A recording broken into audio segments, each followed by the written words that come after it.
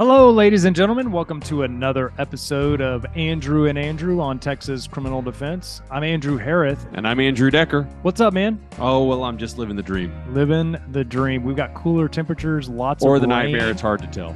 Or the nightmare. Dream or the nightmare. It's a dream. It's a dream. It's a dream. It's a dream. Either way, it's a dream.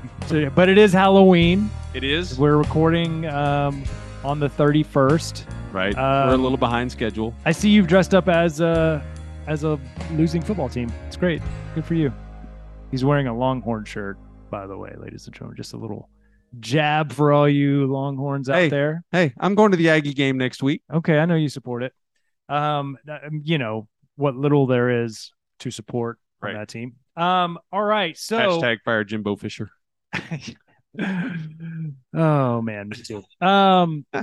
You know, Andrew, we got another really great topic from our friend, the learned librarian of the UT Law School. She makes us look really smart. She does. Kasia Cristobal sent us another link to a very informative New York Times article about, when the effect that constitutional carry has had in Texas. I thought it very informative, pretty enlightening. Some surprises contained in there, but right. We're not a little more hypothetical than we like to get into. Yeah, and so really, and everybody, all of our listeners can find it on New York Times website, but it's an article from October 26th. And we're not really going to be talking about what the article, discusses. Right, but right? it gave us a brainstorm. But if someone more learned than us wants to come on and talk about it, a professor or somebody who happens to listen to the show, we would love to have somebody talk about the article and really the effects of constitutional carry in terms of how that affects violent crime in the state of Texas. That would, I think, be a fantastic episode. I think our listeners really would enjoy that. So please contact us, reach out to us. Neither Mr. Harris nor I are smart enough to tackle that and keep our practice open. Yeah, right. I'm not going to devote the time necessary. Right. Because just a reminder, this is a hobby. This is a hobby for Mr. Harris and I. We love doing it. We have a lot of fun doing it. We both have very busy private practices. Right. And this takes more time than I think we ever thought it would when we started this 3.5 years ago. But it's a labor of love, right? Yes. Because I love you and I love this job. Okay. But if you or know someone who could talk about that topic, let us know. We'd love to talk about it. Where do they find us? They can find us on the web at texascrimdefense.com. They can find us on Twitter. They can. We have like 23 followers. They don't. They can find us on Facebook. They can also just email Andrew Harris or Andrew Decker. Just Google us. They'll find us. Yeah. But we're going to talk about something related to that. And that is the overlap of like deadly conduct, terroristic threat, and aggravated assault deadly weapon.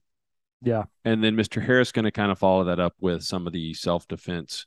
Just a very brief overview of Texas Penal Code, Chapter 9, where it discusses self-defense, deadly force, etc. Right. Because we've had cases, all these things. I've had these cases. You've had these cases. Sometimes in as little as something as a slap that a self-defense claim can come up. And then obviously as large as someone pulling a weapon. And if our listeners read the New York Times article, you'll understand why we're talking about this. Constitutional carry has created kind of a I would say a rather large influx of weapons out on the streets. And so we have seen an increase in these types of crimes, and it's just and the increase of the claim of self-defense. Yes. Right. So for me, I'm just going to throw one out recently where my client was charged with deadly conduct. We were going to claim self-defense. And when, like on the trial call docket, we said, hey, look, we're not taking this deferred offer because we think it was self-defense, and we're not going to go into the details of the case. The county attorney said, we've already talked to the district attorney, and if you don't want to take the plea, we're going to charge you with ag assault deadly weapon. And amazingly, my guy decided that the deferred for 2 years was not on the misdemeanor. Wasn't that bad. Yeah. So how do they overlap? How can you do that? Most of the time you don't end up with a misdemeanor becoming a felony or a threat of it. And obviously you didn't want to spend the money to try to defend that level offense. So this actually happens a couple different times in the penal code where the elements overlap. And so that it's kind of just an interesting aspect of Texas criminal jurisprudence and probably even just throughout the nation. It's why it's codified in the code that prosecutors have the discretion to choose which case they're going to proceed on. Right. Or if they proceed on anything at all. Right. Yeah. Just like officers have a discretion for the most part, with giving a ticket or whatever. Prosecutors also have discretion in charging the cases that they want to charge. The various gatekeepers of the of the system. Right. So let's start with what my guy was charged with. He was charged with deadly conduct. We're looking at chapter 22.05A of the Texas Penal Code, or section of the Texas Penal Code. And it says a person recklessly engages in conduct that places another in imminent danger of serious bodily injury. And then B is a person knowingly discharges a firearm at or in the direction of one or more individuals, or even a firearm at or in the direction of a building or vehicle. So if someone, and again, my guy's claiming really wasn't self-defense, it was a self-defense of others' property. Someone else is on your property and you pull a weapon to tell them to leave. Well, that probably gives them a sense that you really don't want them there. Sure. So at that point, he may not have committed a deadly conduct because they're not in fear of, they're not in imminent danger of serious bodily injury. Just displaying it? Right. Okay. Right. Just pulling it out. But once he discharges it kind of in the direction of the individual or towards the vehicle or building, now we might have deadly conduct, but he's claiming I did it in defense of the property. Mm-hmm. And again, that's how we got a defense. And Mr. Harris is going to go into those in a minute. But we've pulled a deadly weapon and we've discharged it to place someone in fear of imminent bodily injury or death. What does that sound like, Mr. Harris? Aggravated assault with a deadly weapon. Right. I mean, that's the elements. It's right.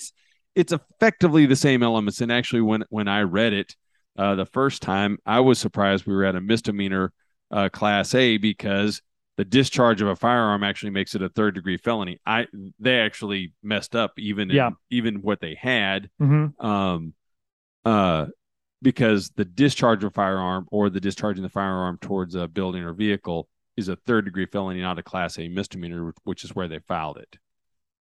So that was to my client's benefit, but he still could have a self-defense claim. Absolutely. Yeah. But once they used those same elements and flipped it over to an aggravated assault deadly weapon, and let's just flip over in our hymnals, if you will. If you're following along at home. You're following along at home, to 2202 aggravated assault, a person commits an assault if they cause serious bodily injury, obviously, or exhibit a deadly weapon in the commission of the assault, or 2202A2A2, a person knowingly, that'd be sexual assault. That's not it.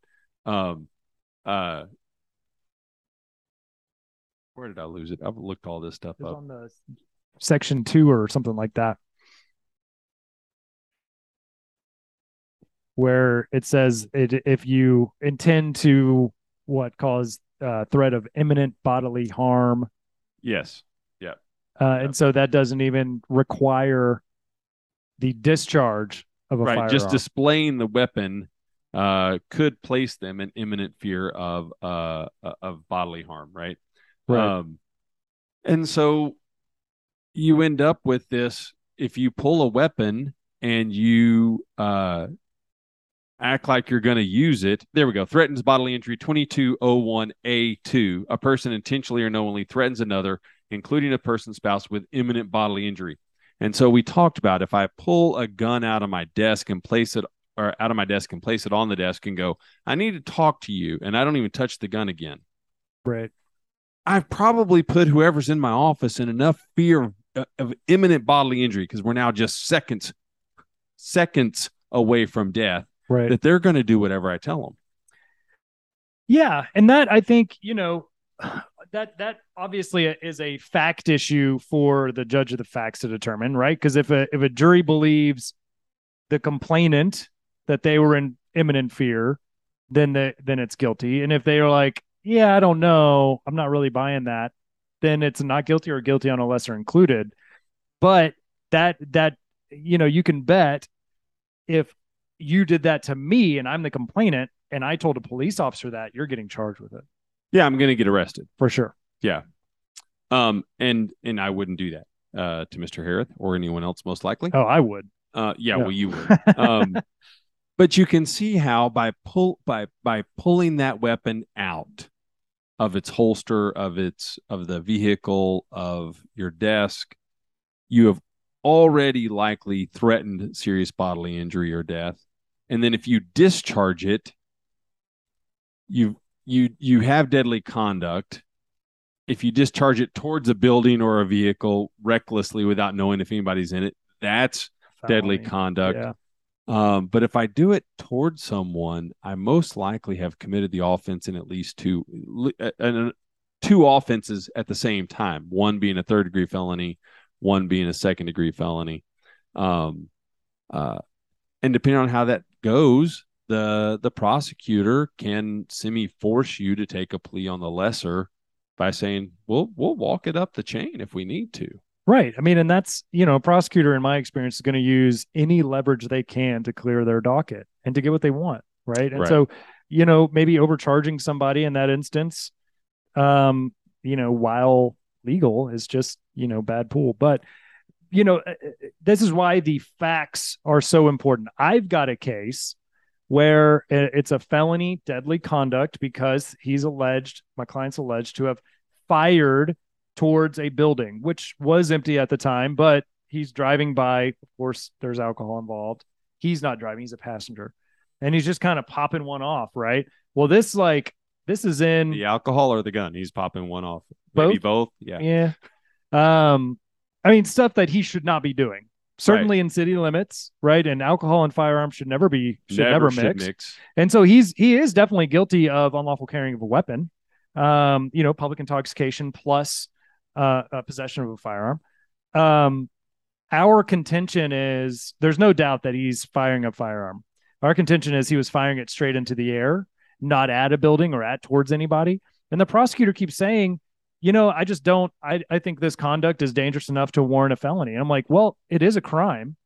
The law is very clear that it's a crime. It's a misdemeanor if you can't prove that he actually pointed it at this building without knowing that it was empty. Does that make sense?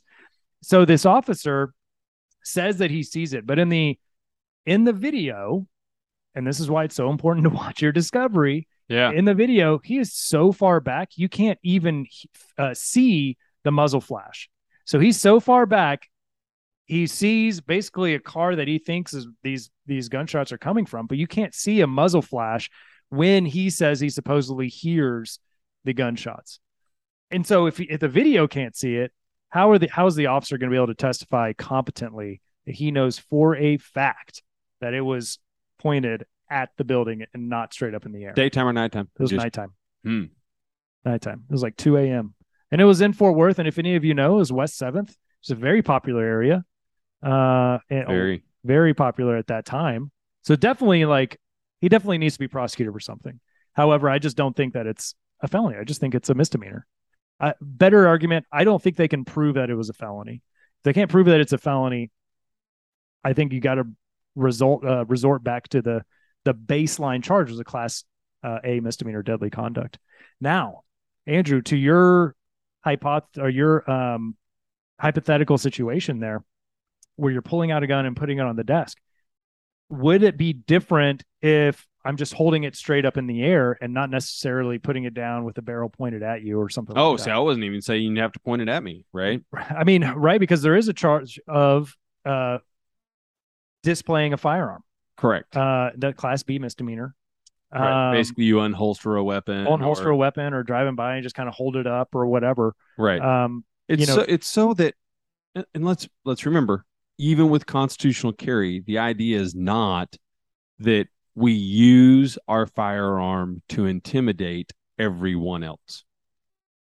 Right. And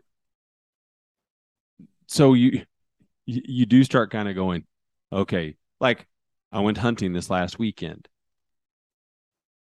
I felt bad. I had one rifle that I didn't have the case initially because it was with somebody else, and just carrying it out to the car, I'm like, I get a little kind of like I don't want someone thinking that I'm being reckless with it. Right. Yeah, not responsible. And it's unloaded. There's no ammunition near it. Right.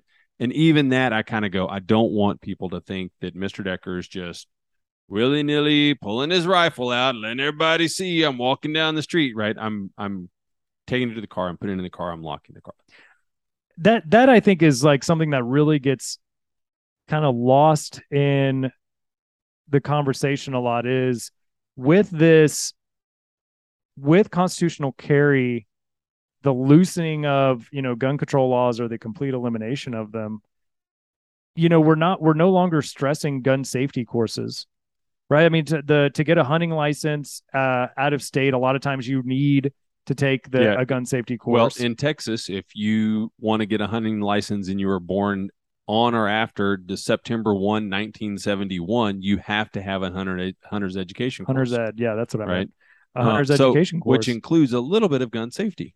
But now with that, anybody can just clear a background check if they're buying it from a store, walk out with a firearm. There is no education required, and part of that education is muzzle awareness, right? Yes. Which is something, if you're a hunter, you understand, you need to know at all times where your muzzle is pointed, make sure it's in a safe direction, not pointed at anybody or anything. And the other safety items, never travel with ammunition in your vehicle, in your firearm, like walking or hiking or something. And we watch these videos of just people just kind of walking around with, AKs strapped to their back or on their shoulder. And it's like, do you know where that muzzle is? Well, and is that weapon loaded? Is there something in the chamber? Is it on? Yeah. Why even have one at all? Right. Because and it's election season, so we're not going to get into it really, but a lot of the times people are, they use constitutional carry for a reason that it's just not, it was never intended to. That makes my penis look big. I mean, does it? Or small, depending on your opinion. It makes you feel that way. But I do think a lot of people, instead of using it for personal safety, they use it for intimidation. Right.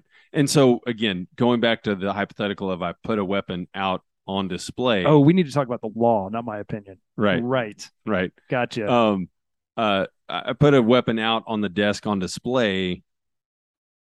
I'm probably doing it to intimidate someone. Why else would you do that? Right. To show it off? I mean, well, if I say to you, Mr. Harris, I want you to see this new Glock I purchased. Yeah. You probably then expect to see a Glock. Right. If you come in to talk to me about maybe a bill that I sent you and I pull out a Glock, you might go, don't really want to talk about a bill anymore. I actually don't have any issues with this. But again, automatically, I've probably placed you in fear of imminent bodily injury with a deadly weapon. Yeah. If I point it in your general direction and discharge it, is it deadly conduct or is it ag assault deadly weapon? Well, it could be both. Both are felonies, discharging at or in the direction of a person. Although, again, in multiple counties, I've had that charged as a class A misdemeanor. For sure. And I don't argue that. I kind of go, all right. To be fair, though, that code in the penal code is particularly dense. I mean, it's Right. very, I don't know. Um, read it. It's hard to read. That's what I'm getting at. But still, ag assault deadly weapon has a lot more collateral consequences to it Sure. than the deadly conduct felony, which is, I think, pretty interesting. I mean, just a deadly weapon finding. Right. A deadly weapon finding. What does that mean if I end up going to the penitentiary? Well, you have to do half Minimum. minimum. You know what code section that's in now? 12, not 12. I was about to say 1244A. Right. 42A. 42A. It was the A that I was going for. We call it the Michelle Ochoa chapter. Well, that one is, yes, for an aggravated offense for parole purposes, we typically call 3G because that was the old Code of Criminal Procedures section. It's been changed almost as long as you and I've been attorneys. But I know it was probably changed when I first started practicing, and still I've just come to know it as 3G. Mm-hmm. So anyways, you good? Yeah. Okay. So it's very interesting. So if you have a case like that, remember, go back, look at your fact pattern, and something that Andrew does that I, on every single case that I really have picked up from him that I've started to do is just go back and read the code section. Make sure that your charging instrument matches the language of the code section. That's very important. Okay. Yeah. So let's talk a little bit about. Sometimes you figure out you're getting a good deal and the state doesn't even know it. Right. Exactly. That's exactly right. When you're discharging a firearm and they charge you with a class. How many times have you found just from doing that a prosecutor who says, "Hey, man, I've got an aggravated assault deadly weapon," and in reading their indictment, they've mistakenly used the language out of deadly conduct or something along those lines. Right. And you're like, "Yeah, we'll plead guilty to exactly what it says there." Right. I have a couple of cases that are coming with that I won't discuss it because it could go to trial in the next couple of months. But the way it's indicted, I'm very tempted to let them read it and then on what they think is a second-degree felony and go, "Judge, we would like to plead guilty to the indictment as written, a Class A misdemeanor." Exactly. Yeah. Dumb. Let's hope they're not listening. They don't know who they are. They wouldn't know it. Anyways, let's turn your books to Chapter 9 of the Texas Penal Code. This chapter is titled Justification Excluding Criminal Responsibility. So this means, right, if you are, this is where you're going to find self-defense, you're going to find necessity as a defense, all that kind of stuff. So we're going to jump all the way down to section 9.31. That's where you're going to find self-defense. And it has a whole laundry list of items of ways in which an individual in the state of Texas can defend themselves. Now, this says, and I'm just going to read here, a person is justified in using force against another when and to the degree the actor reasonably believes the force is immediately necessary to protect the actor against the other's use or attempted use of unlawful force. Now, there's a lot in that one sentence. There is. And it actually goes on to kind of to expound on that one sentence. So it actually, we can use self-defense against a third party. There's another section further down that says we can use deadly force in defense of a person. So sometimes that force that we use in self-defense can only match the force or can only rise to the level to end the force the other person is using against us. Okay. There are some caveats to that. That's not confusing at all. Right. So if you come up to me and you're like, you start punching me, right. Can I use a gun? Sure, I can. But I may have an issue if I had some other non-deadly force means to make you stop attacking me. Correct. Right? But if I am being attacked, yes, you have every right to defend yourself. And I do not have to retreat in Texas. No, there is no retreat in Texas. It's a stand your ground state. It's not about your castle doctrine. You don't have to be in your house or in your yard. You can be basically anywhere. Right. Now, if I am provoking you in some way, Andrew, and you know, like basically inviting you to attack me or something, right? Or if you're engaged already in a criminal activity, or you do not have you are not lawfully allowed to be wherever it is that this is happening. Correct. Right. So in all of those ways, if you start coming after me, like if you were defending your property, or if you're like, okay, man, this dude asked me to punch him. Like if I'm like, hey, Andrew, punch me in the face right now, and you oblige, I can't then turn around and shoot you. Please ask me to punch you in the face. I've been waiting for this opportunity. No, I'd hate to shoot you, man. So, which, you know, I recognize is a little ridiculous, but I'm sure it has happened, you know, and I'm sure somebody's been caught by this. Like, oh man, you mean I'm going to prison? Dang. Yeah, I can't.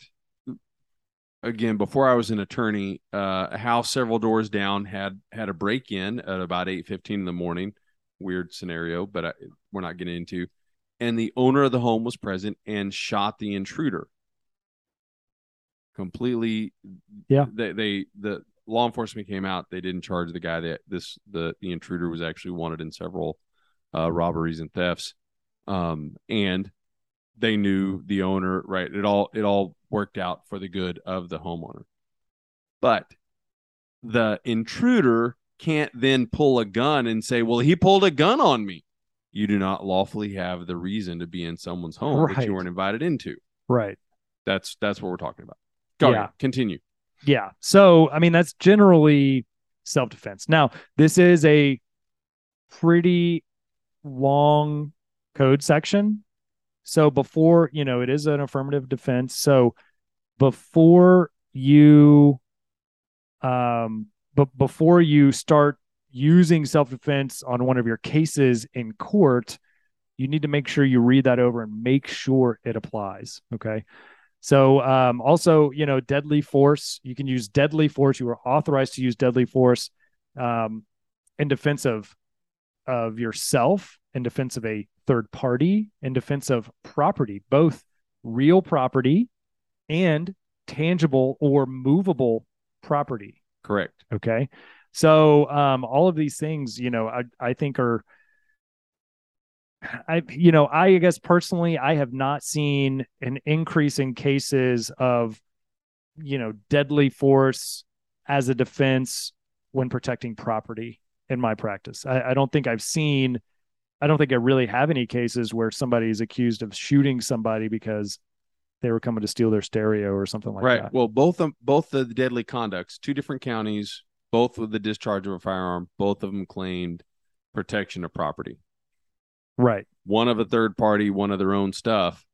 And when you read it, they go a little beyond, right? So you have self-defense to a certain point. I had a juvenile case where probably because of the bullying, if my guy would have walked up and just cold cocked this kid and walked away, we probably could have gotten a self-defense claim. Right. From the school. The problem is he hit him, then tackled him, and then beat the living tar out of him. Right? No. Yeah, you went too far. So, yeah, I mean, right, because it in subsection B of the self-defense section says the use of force against another is not justified in response to a verbal provocation alone. Correct. To resist an arrest or a search that's being made by a peace officer. Right. Now, there are some caveats to that now, right? Because if the officer is using unreasonable force, there is this that you can throw before a jury, and you know, there's another subsection to self-defense there. Sweet Lord, that was added Jesus, on. I cannot imagine saying this officer was so unruly, so unreasonable that my client. No, I'm sure. Well, let's talk about it because it's subsection C. The use of force to resist an arrest or search is justified if before the actor, so me, if I'm being arrested by a police officer, if before I offer any resistance, the peace officer uses or attempts to use greater force than necessary to make the arrest, and when and to the degree I reasonably believe the force is immediately necessary to protect myself against the officer's use or attempted use of greater force.